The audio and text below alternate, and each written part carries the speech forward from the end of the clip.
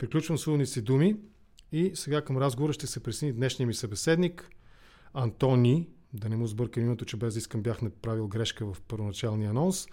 Антони Герасимов. Той е политолог и докторант по политически науки. Фокуса на неговата научна дейност е върху структурата на международните отношения в Черно море и значимостта на проливите, водещи към него в съвременния геополитически прочит. Председател също така на Младежката асоциация по политически науки и е част от екипа на проекта за мониторинг над парламента Стража. Така се казва проекта. Това е днешния ми събеседник. Ето го и него самия. Здравей, добър вечер. Здравей. Благодаря ти за търпението да изчакаш уводните ми думи, но пък за сметка на това ги чуй и със сигурност ще можеш да добавиш нещо.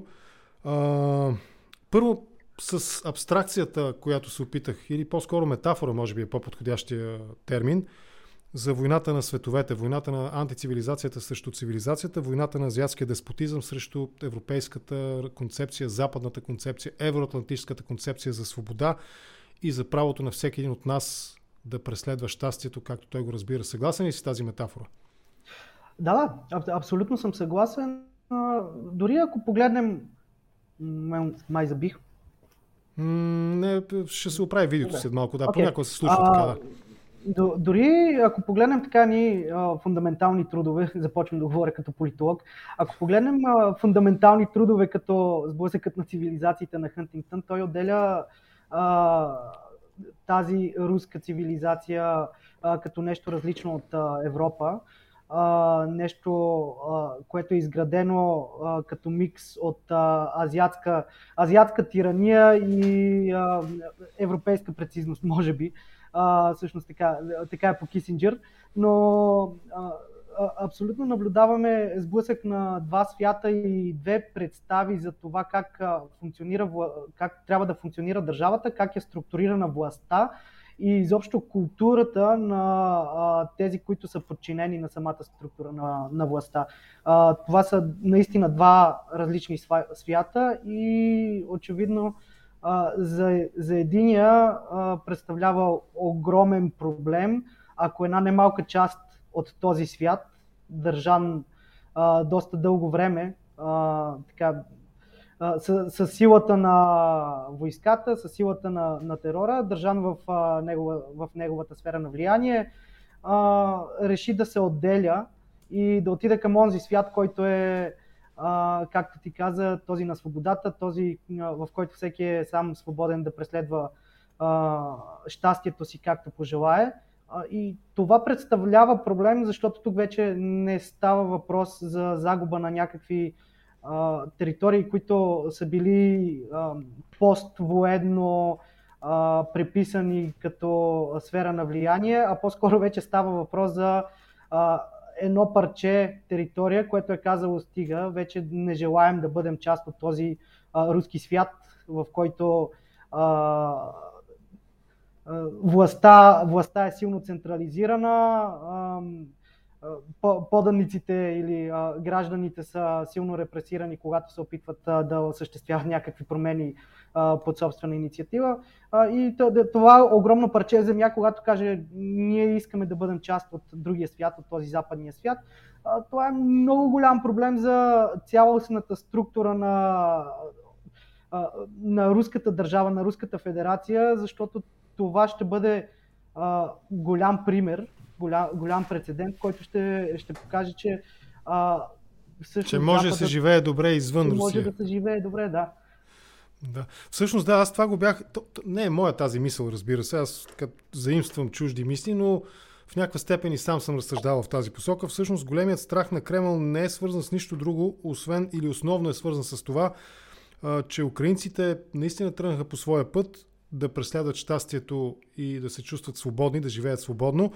И ако това развитие не бъде спряно, съвсем скоро ще стане ясно, особено след, без съмнение, усилията, които Запада ще положи, говори се за нов план Маршал, специално за Украйна след войната, да възстанови тази държава. И разрушения Азов Стал завод със сигурност ще бъде възстановен като много по-модерна инфраструктура и така нататък. И ще стане ясно, че в отделена от някогашната съветска и някогашната руска империя територия може да се живее много по-добре, може да се формира нация, горд народ, свободен народ и богат народ, проспериращ народ, рано или късно и това ще стане. Това е основният страх според мен на Кремъл. А защо? Цитирах Кулеба. Той, даже не съм сигурен дали си довърших мисълта, сега се замислям. Той каза, ние имаме повече основания да смятаме българския народ за братски, отколкото в отговор на репликата на Радев, че братоубийство не била войната. Разбира се, той го мотивира през помощта, която оказваме, и срамното изявление на Генчовска, че 180 хиляди евро сме били дали за бежанците. Само Естония, мисля, че за милиони става дума, само в една малка държавица като Естония.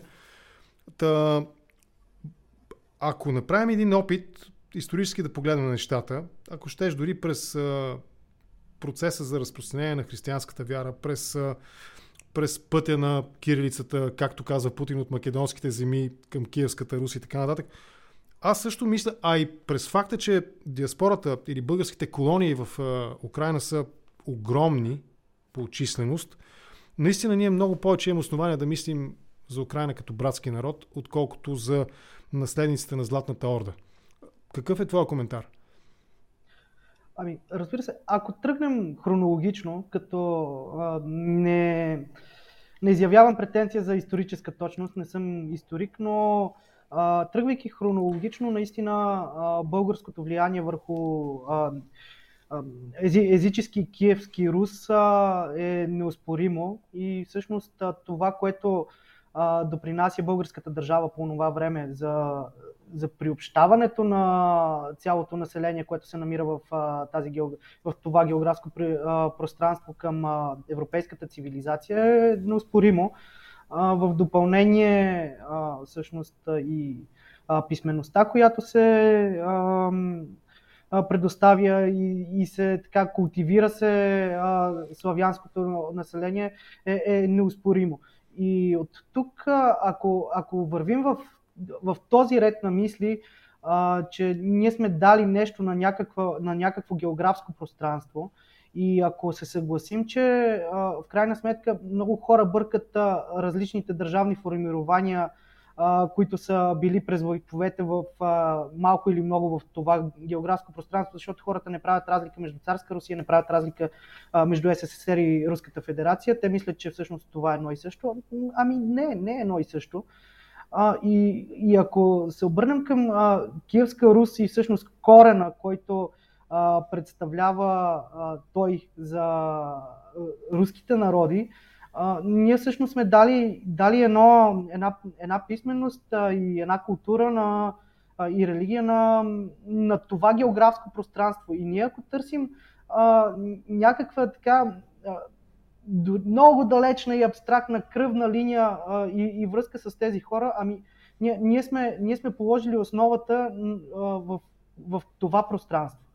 И оттам нататък то се е преобразувало вече в нещо по-голямо и вече се е преобразувало и във всички тези форми на държавно управление, които знаем в Русия. Но всъщност на нас връзката ни наистина е нали, пак на това абстрактно ниво е връзката с Киевска Рус. Това е едно. От друга страна, братски народи, аз не виждам как ние може да бъдем братски народ с свръхдържава, която има самият и външно-политически ритъм на съществуване е нещо съвсем различно спрямо това, което е една държава от нашия калибър, една България. И ако тръгнем да търсим някакви исторически сходства с Украйна, ами ние сме попадали под бутуша на СССР.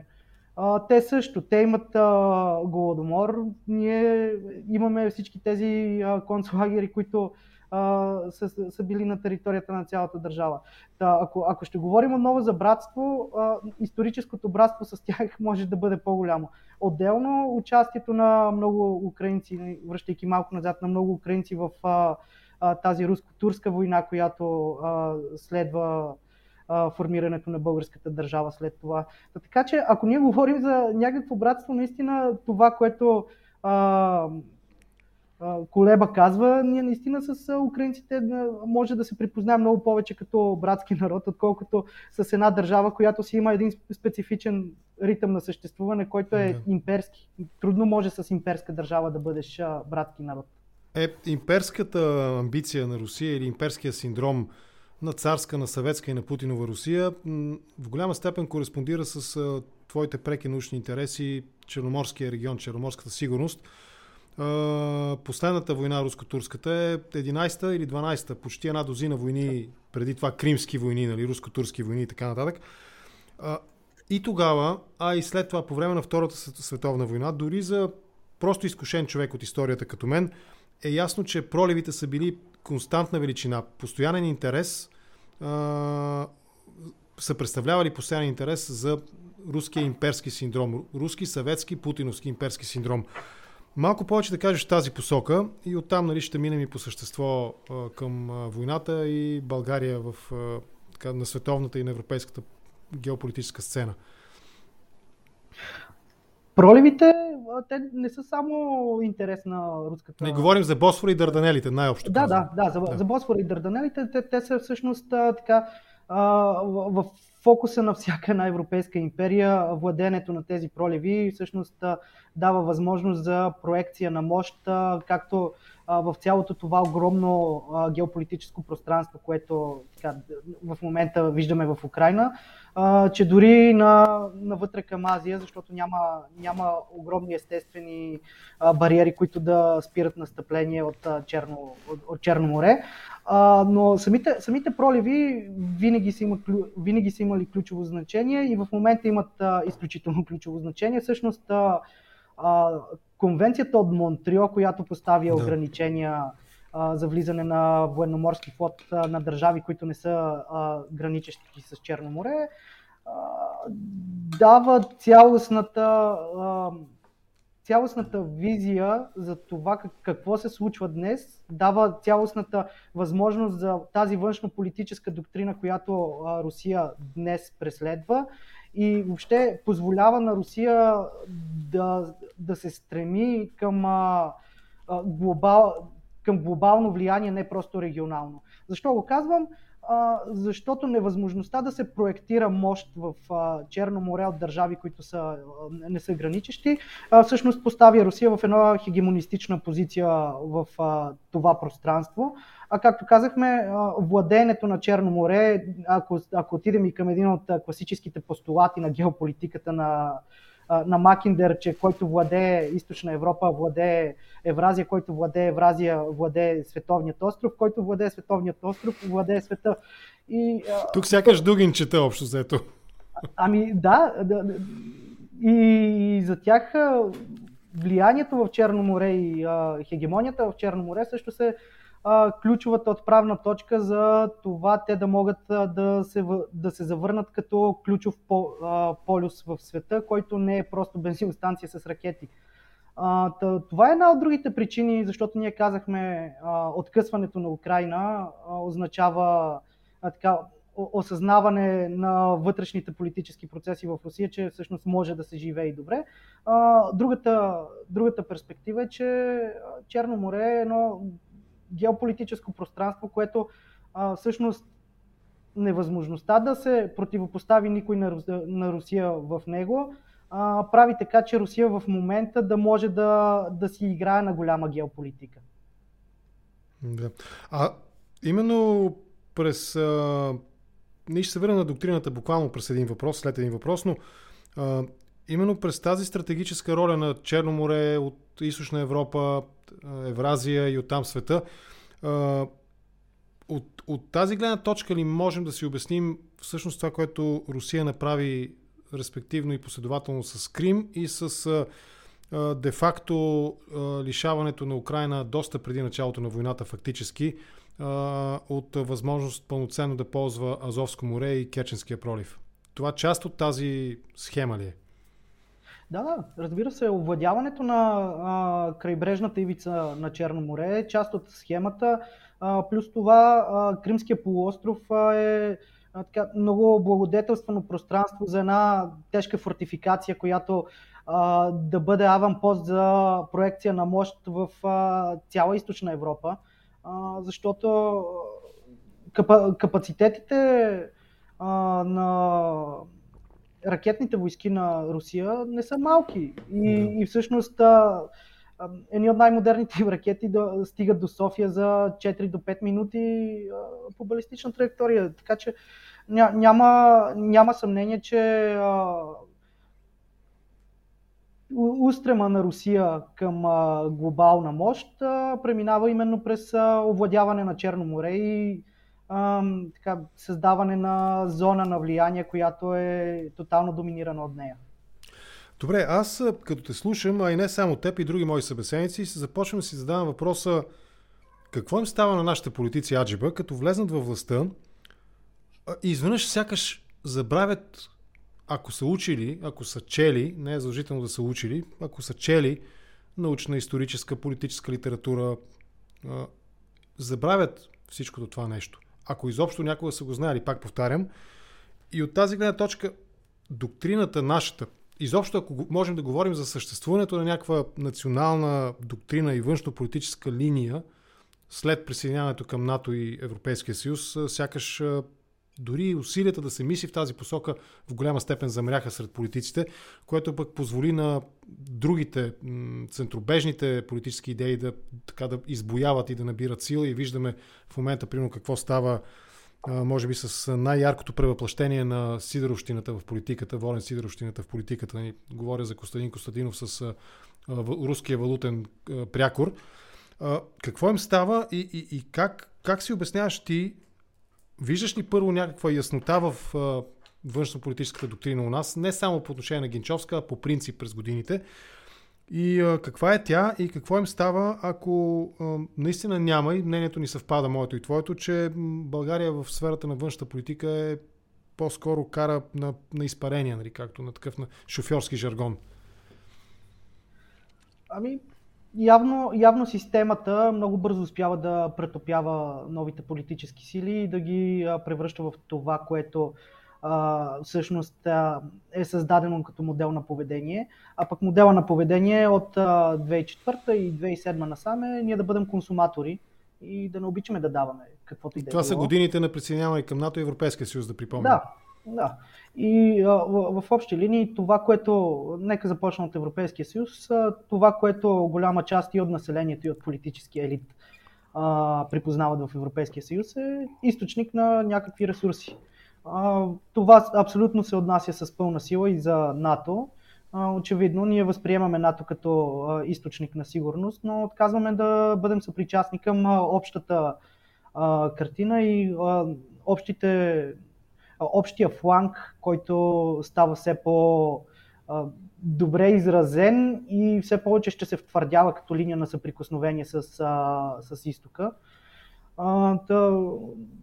Очевидно в българския политически живот, щом влезеш в управлението, щом влезеш в парламента, започваш да играеш по правилата, които са създадени.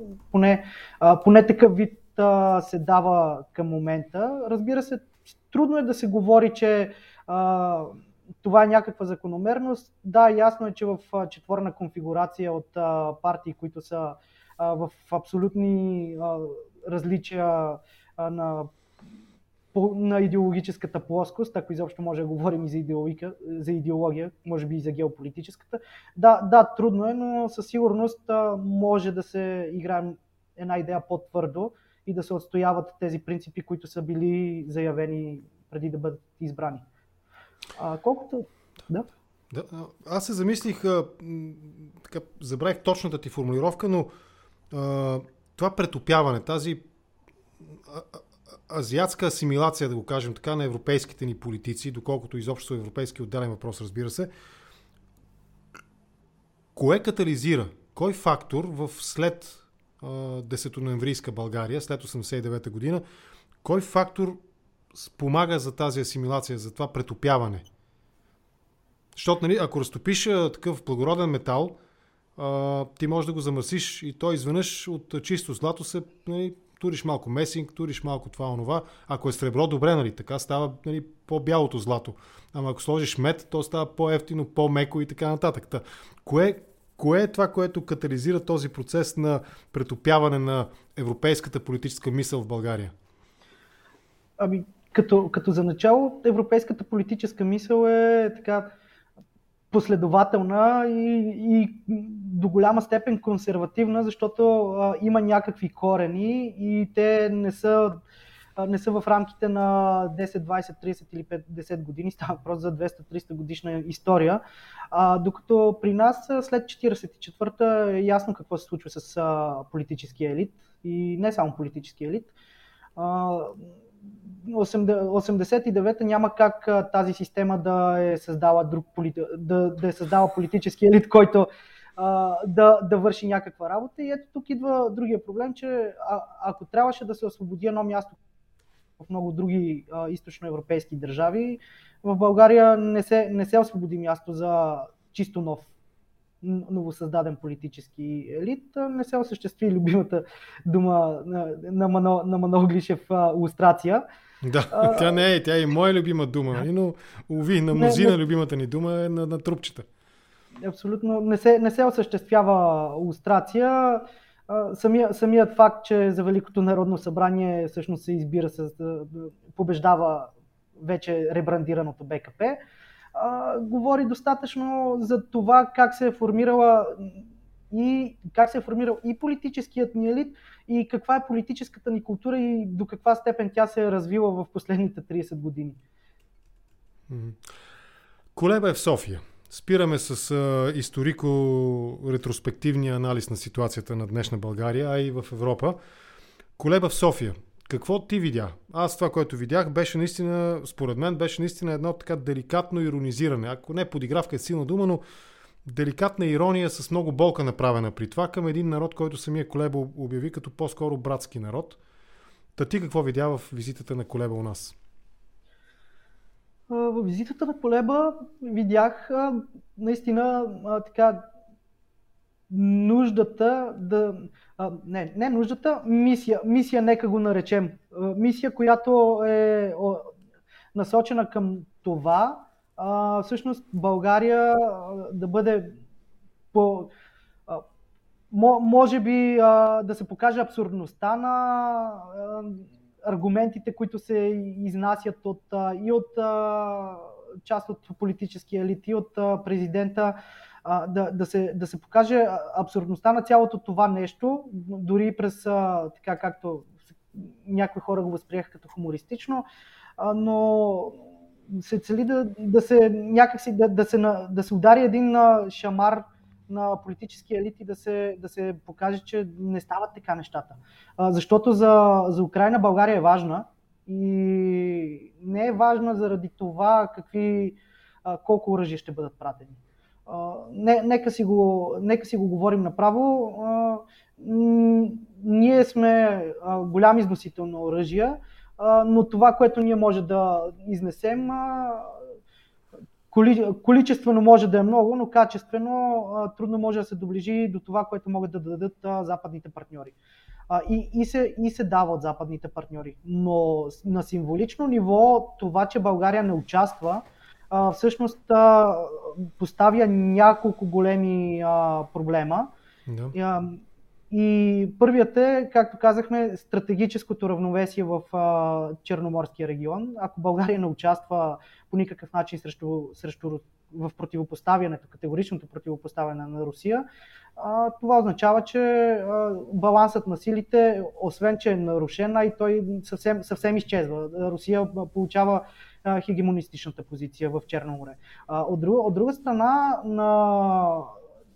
на пропагандно ниво, сами разбирате, че в Русия всяка една такава пукнатина в единството на Запада се използва и се мултиплицира в обществото, за да се доказват така едни тези в руския свят, че видиш ли, това е освободителна война, тя е братска и ето имаме и други наши близки, исторически близки народи, които в крайна сметка ни припознават като правите. Защото ако всички казват, вие грешите, пък ние казваме, ами да, нали, но ние няма да се месим. Ами това нещо се използва във вътрешната пропаганда в Русия изключително силно.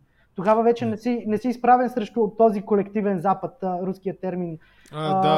Много лесно можеш през една част от него, макар и не много голяма сравнение с големите, не е единен. Казваш, ето нашите братя, те ни разбират, те са на наша страна. Съгласен съм, да.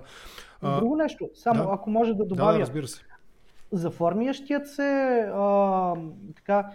тежък източен фронт, източен фланг на НАТО би бил изключително стойностен, ако той с заявките за присъединяване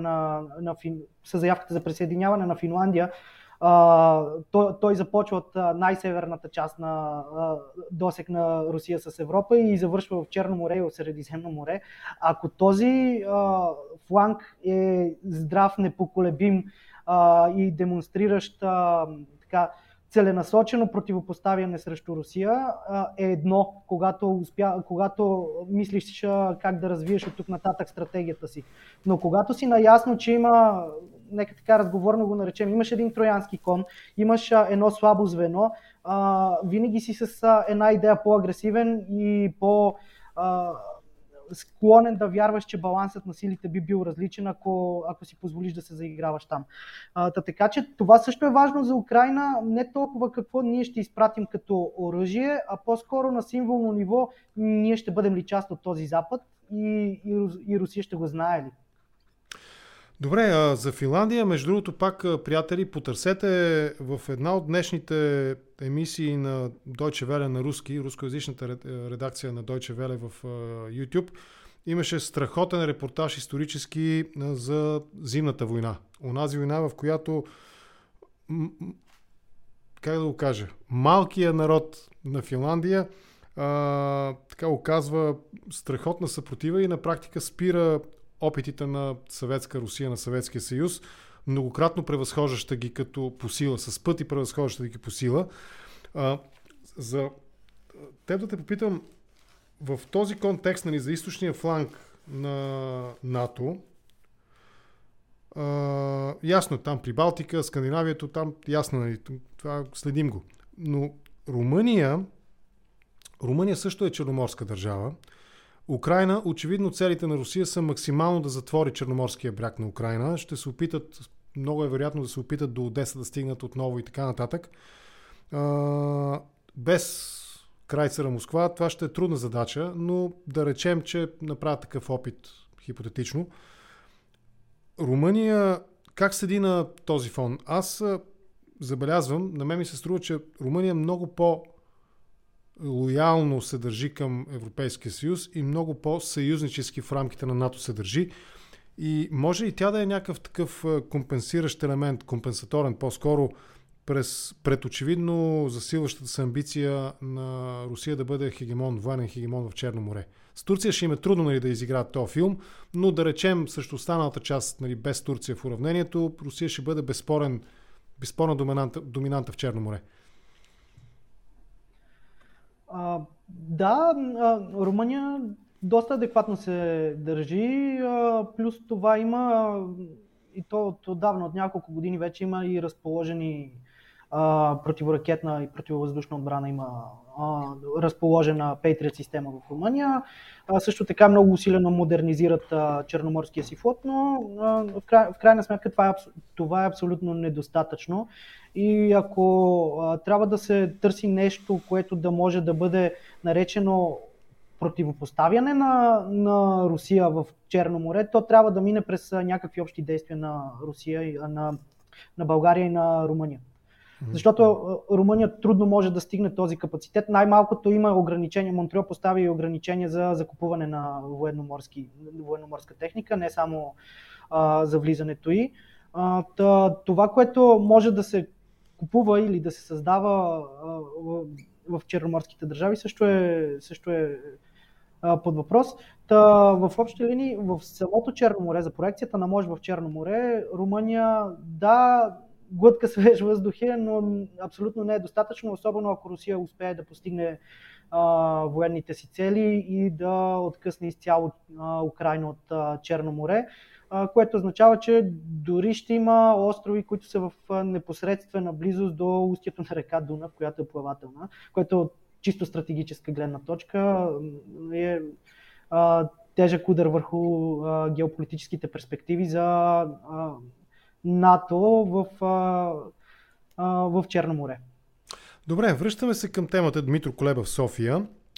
Аз мисля, че Кулеба даде отговори на друг въпрос. Въпросът за това ще говори ли Зеленски пред българския парламент, а оттам и пред българските граждани. Той ясно каза, ясно е какво ние искаме от вас, ясно ми е, че в България нямате политическа воля за това нещо и ние няма по никакъв начин да ви влияем. Получихме ли отговор, ще чуваме ли, независимо от това, че българските депутати очевидно, аз разговарях с Ивайло Мирчев, той каза някъде по папките на бюрото на председателя, на председателския съвет, предложението, но аз лично смятам, че Кулеба отговори на този въпрос. Защо Зеленски няма да говори пред българския парламент? Съгласен ли си с това? Какво е твоето мнение? Вече, имайки предвид ситуацията в България, в българския политически живот и тази конфигурация, която имаме от 4 партии и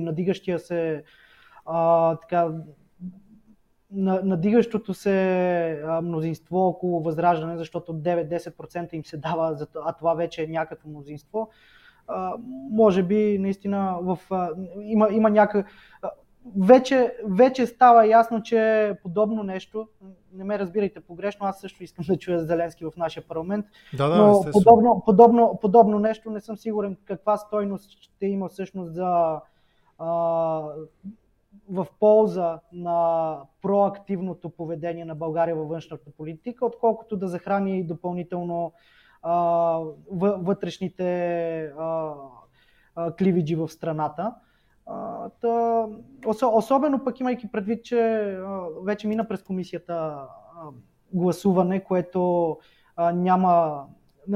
Гласуваха в комисията проекта за решение за предоставяне на помощи на Украйна, което беше така кастрирано от ПП много деликатно, явно за да си запазят ролята на някакъв балансьор. В такива ситуации наистина едно включване на Зеленски нито ще допринесе нещо за вътрешната политика и ще наклони везните, нито ще даде някаква подкрепа на Украйна. То е ясно от какво имат нужда и със сигурност нямат нужда от взривяване допълнително на кливиджите в страната. Така че аз съм сигурен, че това нещо е добре осъзнато вече от Зеленски. Той може би няма нужда от това. В началото беше важно да има такова включване, вече мисля, че е късно. Вече би било така просто да се отбие някакъв номер, който може и да е рискован. Има една критика към мен, но сега ще те наема за адвокат малко. Димитър Георгиев коментира: Асен Генов създава русофилски хибридки. Русия е хегемон в Черно море. В тази връзка ЕС не е граница в Черно море и НАТО не се грижи за сигурността на границите на ЕС. Сега, България, доколкото знам, е черноморска държава. И пак, доколкото знам, България е член на Европейския съюз. Оттам, по пътя на логиката, ако правилно аз разбирам логическите връзки, източната черноморска граница на Европейския съюз е българското Черноморие и румънското Черноморие. Така ми се струва, може би греша. НАТО не се грижи за сигурността на границата на ЕС. Сега, огромният процент от страните в Европейския съюз са страни, членуващи в НАТО. Европейския съюз няма собствена армия, т.е. няма собствена единна централизирана отбранителна стратегия. И в този смисъл НАТО, именно през факта, че огромният процент от страните в Европейския съюз са членуват в НАТО, НАТО в някаква степен се грижи и за сигурността на Европейския съюз, най-малкото през клаузата в член 5 на Европейския съюз. А именно русофилската хибридка, според мен, я създадохте вие, господин Георгиев, защото проруския, пропутиновия разказ в Европа, политическия разговор в Европа, Марин Лю Пен го илюстрира прекрасно с нейното заявление да извади Франция при нейното избиране, евентуално и вярвам неосъществимо, за президент да извади Франция от централизираното ръководство на НАТО. Това е коментар на тези няколко критики към нашия епизод и моите въпроси към теб. Но не знам доколко е запознат с конвенцията от Монтреал и какви ограничения поставя, но това, че Европейския съюз граничи с Черно море, по никакъв начин не дава право на Франция да си вкара самолетоносача в Черно море и следователно да създаде баланс на силите.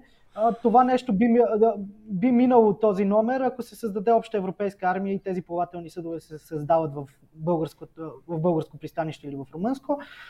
Другото е вече много, много задълбочена федерализация. България да построи самолетоносач. Не самолетоносач, но достатъчно адекватна бойна техника, която да противостои на... Виж сега, да разчитаме на румънците, че те ще построят някога самолетоносач, както са тръгнали. Окей, връщаме се пак към Кулеба в София. Тъжната част, според мен, на целият този разговор е наистина опита на нашата външна министърка да се, не знам дали да се похвали, но да постави акцент върху тези 185 000 евро, отделени от, не знам дали от бюджета, по някакъв начин от външно министерство.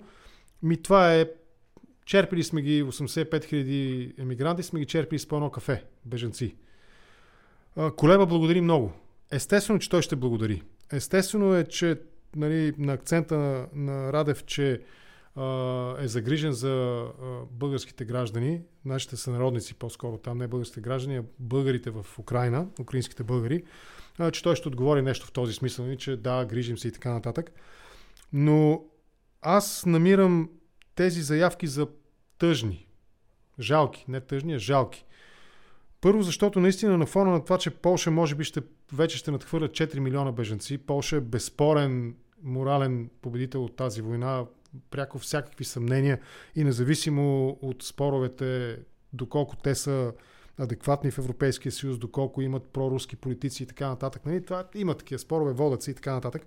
Но жалкото в цялото това нещо наистина е, че ние упростяваме нещата наистина до пари за едно кафе на един украински беженец и игнорираме факта, че не само нашите сънародници там, 200-300 хиляди, колкото и да са потенциални жертви, а 40 милиона украинци са потенциални жертви на руската агресия. Коментирай малко нашата позиция, моля те, колко пари сме дали за бежанците, как добре ги посрещаме, ама забравяме, че ги посрещат всъщност голяма част от нещата се вършат от доброволци и тази липса на съчувствие към трагедията и към болката, която мирният украински гражданин, мъж или жена, изпитва на гърба си от ракетния, бомбения килим, с който засипват артилерийски обстрел, с който засипват руските части някои от градовете в Украйна. Ситуацията на държавно ниво, на междудържавно ниво е, ние ги лъжим, че им помагаме, те ни лъжат, че ни благодарят. че ни вярват и ни благодарят, да. Да, и че ни вярват и че ни благодарят. Да. Но, както каза, наистина доброволчеството е на едно много, много високо ниво. Тези пари, които са обявени от държавата, всъщност може да бъдат събрани за отрицателно време от доброволците. Аз съм сигурен, че са събрани много повече пари. Посрещането в България наистина до голяма степен се износва от доброволчески екипи. Проблем представлява за някои хора и това е така спуснатата хибридка, че тези 40 лева били толкова много и нямало за българските семейства, но когато теглиш чертата, първо не всички 70 хиляди или 80 или 60, колкото са влезли са твърди се 85 хиляди се твърди. Да, но миналата седмица, като данни бяха извадени, че от трибуната на парламента беше извадено, че около 18 хиляди всъщност се възползват от тези пари. И така, ако говорим за 18 хиляди по 40 лева на ден и тази опорка, нали, за нашите пенсионери няма, а пък за някакви си хора, които идват, разделено на 2 милиона пенсионери, това означава по 30 на стотинки на всеки пенсионер на ден. Да, 30 стотинки не са малко, но аз съм убеден, че много голяма част от пенсионерите, ако ги попиташ, бихте ли дали 10 лева, не да не ви ги дадем, а бихте ли дали 10 лева, защото горе-долу 30 дни по 30 стотинки са толкова, бихте ли дали 10 лева за да подпомогнем хора бягащи от война, те ще ги дадат. И тази опорка с 40 лева за мен много, много сериозно издиша. Да, тя е, как да го кажа, тя е странна. В крайна сметка тези пари остават в България през тази част от туристическия бизнес, която го получава, нали, собствениците на хотели и така нататък.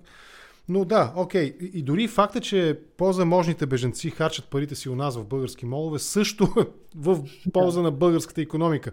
С икономист говорих наскоро, той не си спомням дали публично или в частен разговор ни го каза това нещо, то не че е тайна, че всъщност в черноморските градове, в които има съсредоточие на бежанци, се повишава стокооборота. Тези хора пазаруват, те си купуват хляб, купуват си храна, дрехи, каквото си решиш, нали?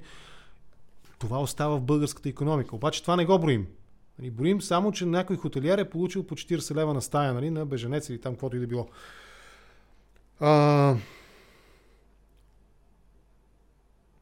Спори се в Европа, имаше такъв разговор доскоро, Европа на две скорости и така нататък. Ние не сме ли, България не се ли поставя именно като, ако не като задната, то поне като една по-ниска предавка в Европейския съюз по отношение на ситуацията, войната на Русия срещу Украйна. Да, Европейския съюз единодушно прието е решение. Днес слушах някакъв новинарски репортаж за оказване на финансова помощ, оттам и помощ във военна техника на Украйна през държавите, които ще дадат, ще предоставят. Очевидно някакви финансови потоци вътре в Европейския съюз ще се завъртят. Но не дърпаме ли назад? Това е като, нали, ако си шофьор, знаеш, ни тръгваш да караш и нещо колата не върви и се сещаш след 200 метра, че не си пуснал ръчната спирачка. На мен ми се е случвало. Та не сме ли ние ръчната спирачка на една от ръчните спирачки или единствената на Европейския съюз по отношение на така, ефективна, реална помощ на Украйна по отношение на войната на Русия срещу Украйна? Ами да, наистина имаше тези за Европа на две скорости, имаше така абсолютно се вървеше и в тази посока, но в крайна сметка това, което дълги години не успяха да го направят европейските политици, а именно да засилят интеграцията и всъщност се проваляха, Путин успя да го направи много бързо. И аз даже шегувам се, че след като го осъдят на военния трибунал Путин и го обесят, посмъртно трябва да му дадат една Нобелова награда за мир, защото е успял да обедини свободния свят.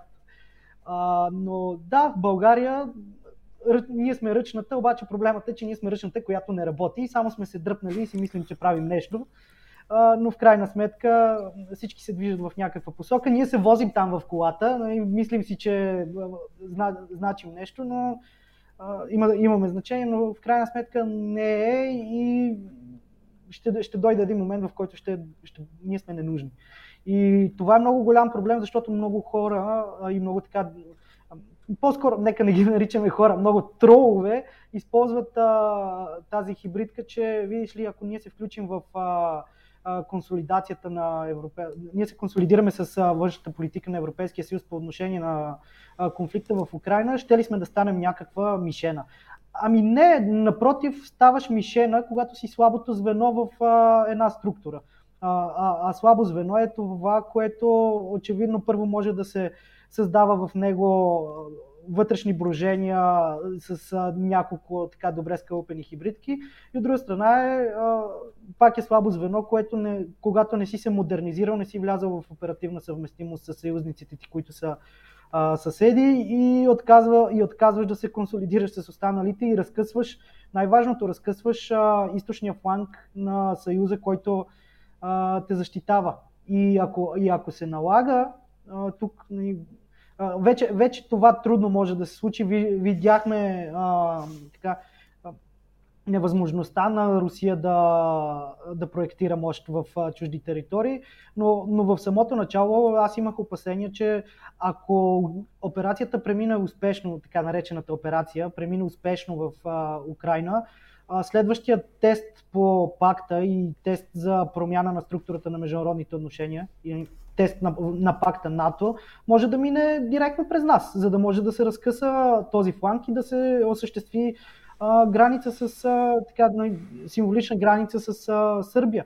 И ако ние сме чак толкова слабо звено, че те да си позволят да направят този тест през нас, може да се окаже, че когато дойде момента да искаме активацията на член 5 и да кажат, нали, член 5 е член 5, ама Сега, нека видим каква ще е следващата стъпка. Това е много опасно, че ние сме тази дръпната ръчна, която не работи, защото в много аспекти, първо, че не показваме солидарност, не вървим в една посока с партньорите си и второ, че сме уязвима точка, която може да бъде атакувана. Да. Аз се замислих малко по-назад, съм в разговора още в така осмисленето на това, което казваш. За Финландия, ако се върна малко, всъщност идеята на Русия... Защо се сетих за Финландия? Ти спомена, нали, за идеята първоначалната за бързо преодоляване на Украйна като някакъв бариера, някакъв дразнител, някакъв. Първоначална идеята на Съветския съюз в Финландия е била точно така. След 2 седмици ще ядем, буквално цитирам, ще ядем сладолед и ще пием коктейли в Хелзинки. Но виждаме какво стана, нали, с зимната война. В Украйна беше същото. И тук трябва да призная, че Контракоментар е много по-сериозно аналитично звено от българските служби, а и може би от някои от световните служби, защото още в началото, първия ден на войната и даже преди това, когато се обсъждаше съсредоточаването на военна сила руска по границата с Украйна, с редица коментатори съм обсъждал факта, че ще се стигне до градски боеве, ще се стигне до жестока партизанска съпротива и доброволческа съпротива. И това е, което виждаме. Нали? Вече прословутите карикатурни кадри на това как Джон Диър тракторите влачат тежко руско военни машини, тежки руски военни машини. Те илюстрират точно това. Немощта на Магучая да се пребори с земеделеца в Украйна, грубо казано. Най-образно и иронично казано. Но за тази война и за България, още малко ако поговорим, всъщност анализите, които правим и с теб и с други събеседници, показват наистина, че България е слабото звено, дръпнатата, но не работеща ръчна спирачка, ако продължим метафората от преди секунди, на Европейския съюз, а и на НАТО. И това ни поставя в една ситуация, в която наистина ние губим точно по тези 3 точки, които Кулеба подчерта през ноември миналата година. Очевидно се дистанцираме и в някаква степен се маргинализираме в Европейския съюз. Очевидно влошаваме отношенията си с Украйна и очевидно се поставяме като слабо и уязвимо звено първо пред руската пропаганда, а вероятно и пред руските геополитически инструменти за влияние, последният от които, разбира се, военна инвазия и военни действия или някаква друга форма на въоръжен саботаж. Тези 3 аспекта да ги коментираш.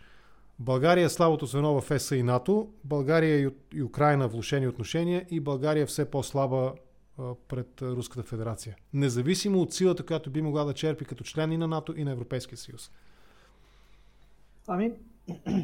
Нека започна с Украйна. По всичко личи, че Украйна ще бъде член на Европейския съюз.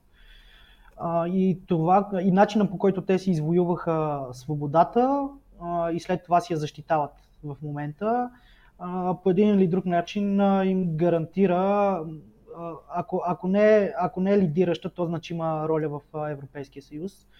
Да не говорим, че сближаването на взаимоотношенията с Полша може да означава един много силен блок вътре в Европейския съюз, който да е формиран от едно общо население около 70-80 милиона, което не е малка бройка и в Европейския парламент. Така че, каквото и да си говорим, влошените отношения с Украйна не ни предвещават нищо добро. Не очаквам да бъдем изхвърлени от Европейския съюз или нещо такова, но наистина ще бъде много трудно в един Европейски съюз, в който Украйна след години ще има много голяма тежест. Русия, външната политика на Русия, ние сме тази сфера на влияние, която руската външна политика винаги е припознавала като изконно тяхна. И това, че ние показваме слабост, предвещава и много, много проблеми за нас в бъдещия свят. Защото бъдещия свят му предстои да се формира като подобие на студената война.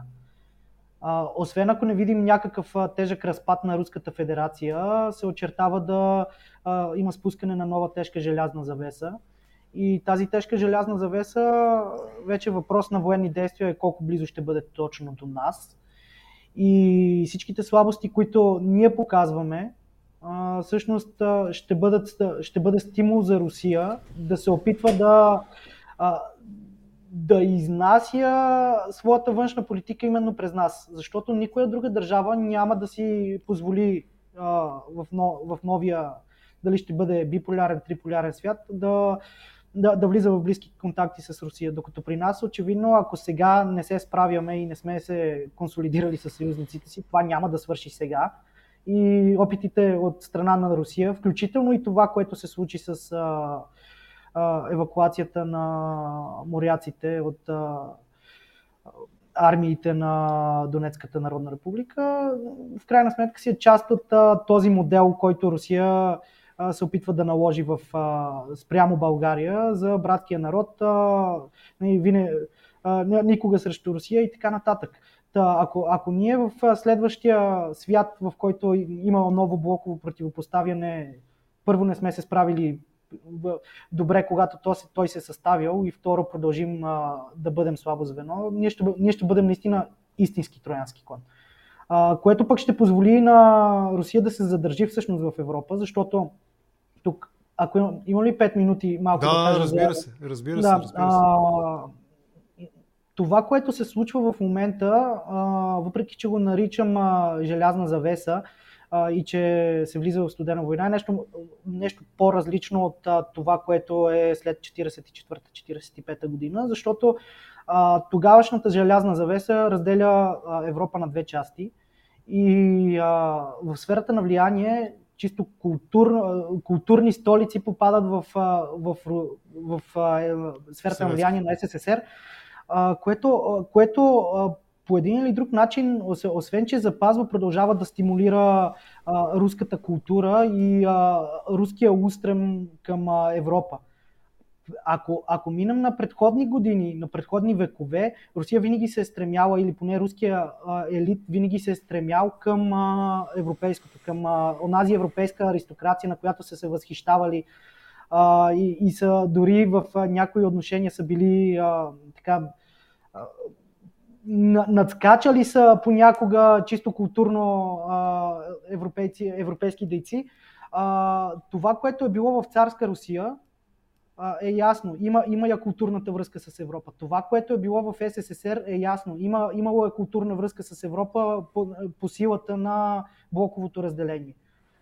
Това, което е имало в Източна Европа и продължава да го има и е част от доктрината на Дугин за Трети Рим и славянството, до сега работеше. Обаче трудно може вече да работи, когато си изпратил на Кадиров хората там и си изтеглил сирийски доброволци, за да воюват. Трудно може да работи това, когато линията на съприкосновение вече най-вероятно ще бъде от другата страна на Черно море. Трудно може да работи, когато вече децата на политическия елит не могат да отидат да се образоват на Запад, не могат да получат тази европейска култура, която са получавали аристократичните семейства по време на царска Русия. Целият този комплекс от неща ще изолира Русия чисто културно и географски от Европа. Това много добре знаем какво означава, когато единственият, с който може да си играеш, остава Китай. Китайската външна политика е безобразно търпелива и готова капка по капка да продъни най-големия камък. Пък при такива стекли се обстоятелства, при подобно блоково противопоставяне, Русия откъсната от европейските корени означава, че ние до 20, 30, 50, дори 100 години, зависи, ние не знаем колко ще продължи това състояние на света, тази структура на международните отношения, може да видим нещо, което надскача чисто след военните нови структури на международните отношения. Ние може да видим разпад на цивилизация. Защото откъсването от европейските корени и възможността да се подхранват вътрешните политически елити и въобще културата да се подхранва чрез връзката с Запада, означава, че малко по малко китайската култура там ще настъпи. Дали ще бъде чрез кино, чрез университети, чрез каквото и да е. Не. Китай настъпва много по-брутално. Директно купува икономики, образно казано, през огромни кредити, през инфраструктурни проекти. Черна гора имаше проблем наскоро, да не сбъркам, нали, в характеристиките, но с невъзможността да връща пари по изграждане на една магистрала или какво беше там точно. Това е техния начин. Има достатъчно информация от азиатските редакции на редица медии, именно за това какво прави Китай с становете, с тези източни, далекоизточни територии на субекти на Руската федерация. Да. В този ред на мисли ние може да сме свидетели в момента не е на едно просто преформатиране на структурата на международните отношения, на разпад на цивилизация. Ако нещата продължат по този начин и Европа реши въобще колективния Запад реши да хлопне тази тежка желязна завеса и да каже стига. Вече не можем да се занимаваме с вас. Да, т.е. ако правилно те разбирам, всъщност онова наследено през епохите, през различните форми на съществуване на руската държавност, онова разбиране и онази амбиция за така наречената от тях самите за Дунайска губерния, всъщност в момента с тази своя разкрачена позиция, ние като политическа система и като държавност, ние сами допринасяме за това при една евентуална промяна на международния ред, да го кажем така, да попаднем и този път зад желязната завеса, но този път тази желязна завеса ще има много по-размити очертания и по-трудни едновременно с това за преодоляване очертания. Така, това ли казваш? Да, и че ние може да бъдем онази малка свръзка на Русия с Европа, която всъщност да съхрани това, което се е случило в предходните векове. Защото връзката с Сърбия също ще бъде силна, ако ние попаднем в сферата на влияние на Русия. Но и това е много хипотетично. Ние много трудно би ни оставил Запада всъщност да се откъснем и да разкъсаме фланга, но хипотетично връзката с България и с Сърбия, с два православни народа, до някаква степен би успяло да съхрани или поне да удължи този процес на... Аз го наричам дерусификация, защото това, което е руската цивилизация, руския народ, всъщност, както започнах с това, той е микс между Азия и Европа. И ако има такава тежка желязна завеса, всъщност денацификацията над Украйна ще дерусифицира Русия. И да, както така, пропагандните, в добрия смисъл на думата, украински източници казват, специалната операция по демилитаризация на Русия тече с пълна сила на украинска територия. С което съм съгласен, да, пак да се слави името им, нали, Джон Диър, добра работа вършат. Нали. Виждаме всички какво правят тези зелено-жълти трактори по украинските ниви, пътища, селски и така нататък. Още малко като политолог, сега ще ми бъде интересно да чуя мнението ти, цялата тази заявка за денацификация, целият този разказ за така наречените нацики, това е на руски, като нашите, примерно ние може би казваме фашаги или наците, ние казваме наците, те казват нацики, той седи ли достатъчно убедително и сериозно според теб, дори ако щеш на фона на онази, няколко пъти вече цитирам поред уводна статия, програмна статия в РИА Новости, в която се говори за косвената вина на украинския народ, че поддържа нацистите във властта и за това, че процеса по денацификация всъщност трябва да прерасне в деукраинизация, което означава заличаване както териториално на изкуствената според Путин държава, така и политическата система, унищожаването й, така и на практика деукраинизация, което де-факто означава спиране на процеса на оформяне на онази Украйна след 1994-та като нация, като единна, хомогенна, мултиетническа гражданска нация. В този смисъл, кой е фашиста? Това е въпроса. Нали, фашист ние го използваме не съвсем политкоректно, исторически коректно и политологично коректно, но ако го преведа на по-правилен език, кой е нациста? Да. Ами отговорът се съдържа в въпроса. Искам да чуя твоето мнение. Да. Ами от една страна, аз не знам как може да наречеш нацист някой, който на който... Президентът е евреин, те самите го казват. Президентът е ортодоксален евреин. От друга страна, тези фашистски организации, къде няма? Кога в Европа са изчезнали напълно и дори 2020 на протестите имаше такива хора и сред нас. Не може заради това нещо, заради една шепа хора да набеждаваш цялата държава, особено когато става въпрос за държава, която се е насочила към Европейския съюз, към европейската цивилизация, която, както казахме, се подчинява на съвсем различни ценности от това, което е основата в Русия.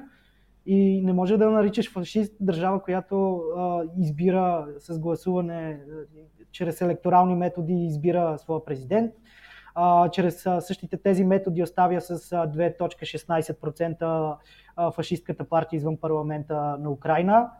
Те даже 2,96 не стигнаха. Разбирам иронията, да. Да, трудно може тези да бъдат наречени фашисти или нацисти. От друга страна, ние имаме една свръхдържава, страшно централизирана, служаща си с силови методи за контрол на дневния ред в държавата и репресия над политическите противници. Създаване на такива фалшиви аргументи за изнасяне на така, освободителни войни или нещо. То дори когато погледнем аргументацията, много наподобява на това, което Германия е направила преди започването на Втората световна война с Полша. Дори тези неща, да се върнем колко е абсурдна тезата с фашизма в Украйна, Rand Corporation и Институтът за стратегически изследвания даже имат цели изследвания в тази насока, как всъщност на Русия това са фалшивите аргументации, за да обосноват действията си. И всъщност друго, този режим в момента и последните години се крепи на идеята за външен враг. Да, това е нормалният външно-политически ритъм на съществуване на Русия. Тя винаги се е борила с външните врагове, търсила е разширение, създаване на буферни зони, асимилиране на буферните зони и отново разширение на нови буферни зони. Да. Да, и значи тук извадихме няколко много важни характеристики. Искаш да деукраинизираш, искаш да елиминираш цяла нация. Кога сформиране е без значение? Да, чуваме се. Нормално, просто те пуснах малко, забравих да предупредя, че го правя понякога това. Кога е сформирана е без значение? Дали минава през опорката, че е направена 40-те, 50-те, 60-те години, няма значение. Това е някаква нация вече. Ти да се опитваш да ги декултуризираш, в смисъл да унищожиш тази заформяща се култура, си е чиста така, нацистки прием. Вътрешната структура на държавата, както казах, силна централизирана власт, репресия над политическите опоненти, почти еднопартийна система. Да не говорим за местната власт. Там доминацията на партията на Путин е умопомрачаваща.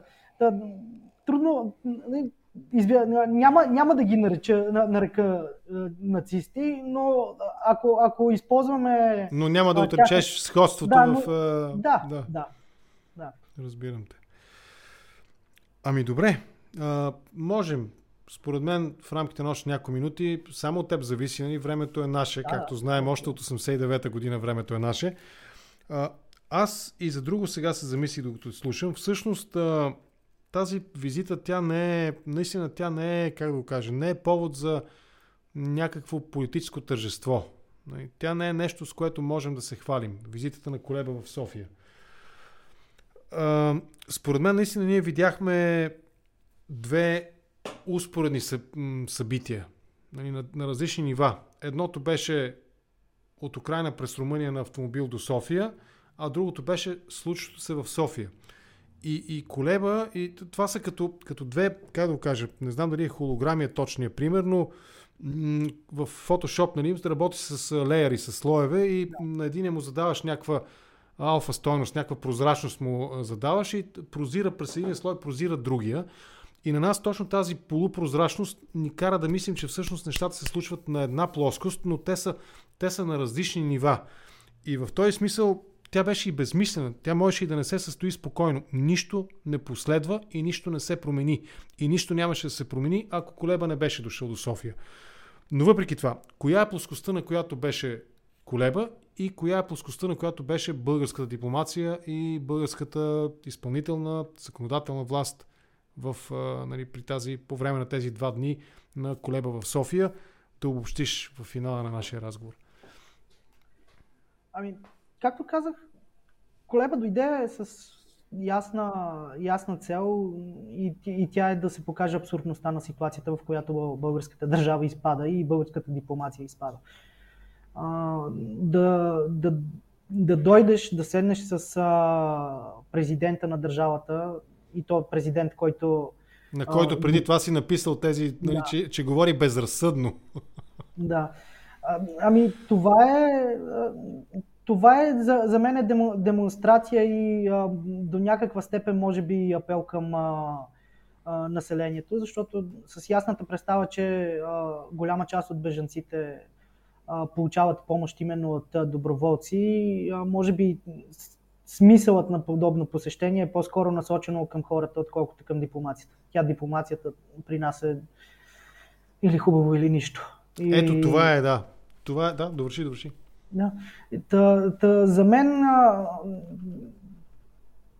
там работят с изключителни екипи.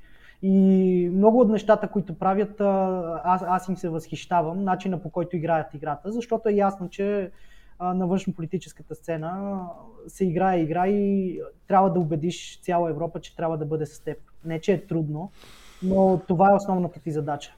И ако това нещо е осъзнато и той дойде да го направи това нещо, и интервюто в 120 минути също беше много силно, той дойде с цел всъщност не дипломацията, а населението, което в крайна сметка може да окаже натиск. За мен това е задната картина там. Да. Докато при нас отбиване на номер. Така, дори аз съм сигурен, че е имало неприятното чувство и сега той ще дойде, какво ще го правим?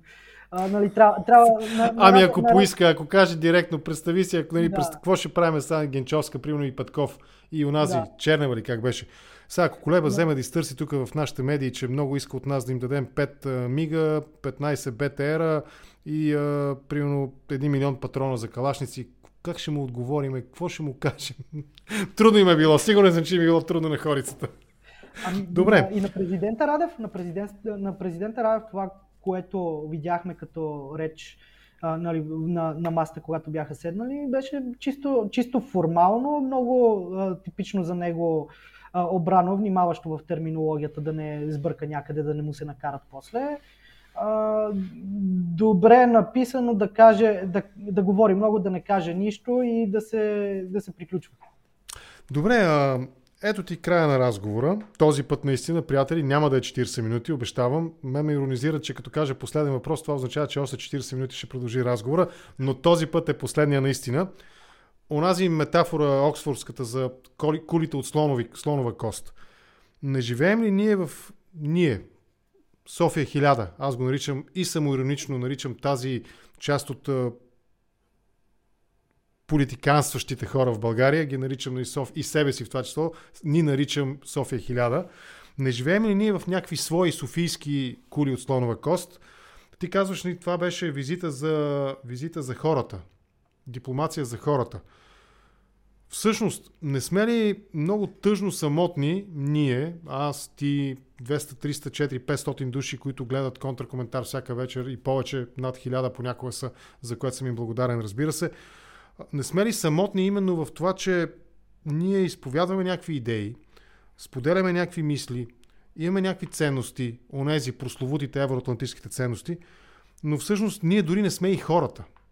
Тоест, хората и политиците, които формират българската външна политика и очаква се от тях да пазят геополитическия вектор на България, не сме ли ние абсолютни лузери? Ние от София 1000. Тоест, Кулеба можеше да ни каже на нас нещо и в обращение към българския народ в YouTube. Също толкова ще да бъде впечатляващо. Но окей, кара там колко, сигурно 15-16 часа е карал през Румъния с кола, за да дойде в София, така разбрах, и да ни го каже, нали, от стълбите на Народното събрание. Прекрасно. Нали, шапки долу. Ама, нали, на английски израз е so fucking what. Ами, аз съм Пловдив 4000 и... Окей, добре. Виждам всъщност... Градовете с териториално деление. Окей, нека да сме с районно деление. София, Пловдив, Варна. Ами, и да и не. Да, защото виждаме, че хората, които са извън нашия балон, са доста по-емоционални и податливи на така, тези опорки, които се спускат постоянно. Но пък от друга страна, аз мисля, че София 1000, Пловдив 4000 и там всички териториални... Варна, не знам колко хиляди е Варна. Да. Ние сме балон, що се отнася за абстракции като правосъдната система. Защото там не се пипа, не се яде, не ти е 10 лева, 20-50 към пенсията и така нататък. Но когато тези хора се виждат, когато се запознаваш с украинци, вече е почти неизбежно, няма как да не се запознаеш с украинци. Аз вярвам, че хората не са... Едно е да имаш различни политически възгледи или по-ниска политическа култура. Съвсем друго е, когато се наложи да бъдеш състрадателен. А пък всички тези походи, които се правят и извън София, за мен са показателни, защото много хора се включват. Мисля, че това нещо не е като наша жълтопаветна правосъдна система и нашето правосъдие, е нещо, което наистина може да бъде видяно и е неизбежно все повече хора да се запознават с такива. Между другото, днес в Бургас, мисля, че са излязли на шествие украинци, което е било благодарствено шествие и са скандирали "Благодаря България", нещо такова беше. В събота примерно, тук Пловдивския парк Лаута се бяхме събрали по инициатива на районното кметство да го чистим, ами половината хора бяха украинци. Аз мисля, че малко по малко, виждайки тези хора, колкото и да се стремят да са далеч от проблемите, гражданите и хората, които не се интересуват. В крайна сметка, малко по малко започваме. Всеки започва да вижда този проблем, защото вижда хората, които са избягали оттам. Не знам, нали, наистина това посещение, ако е било насочено към целия български народ, да, със сигурност няма да е успешно, няма да пробие навсякъде. Но ето, виждаме пък социологическите изследвания, доколкото може да им се вярва.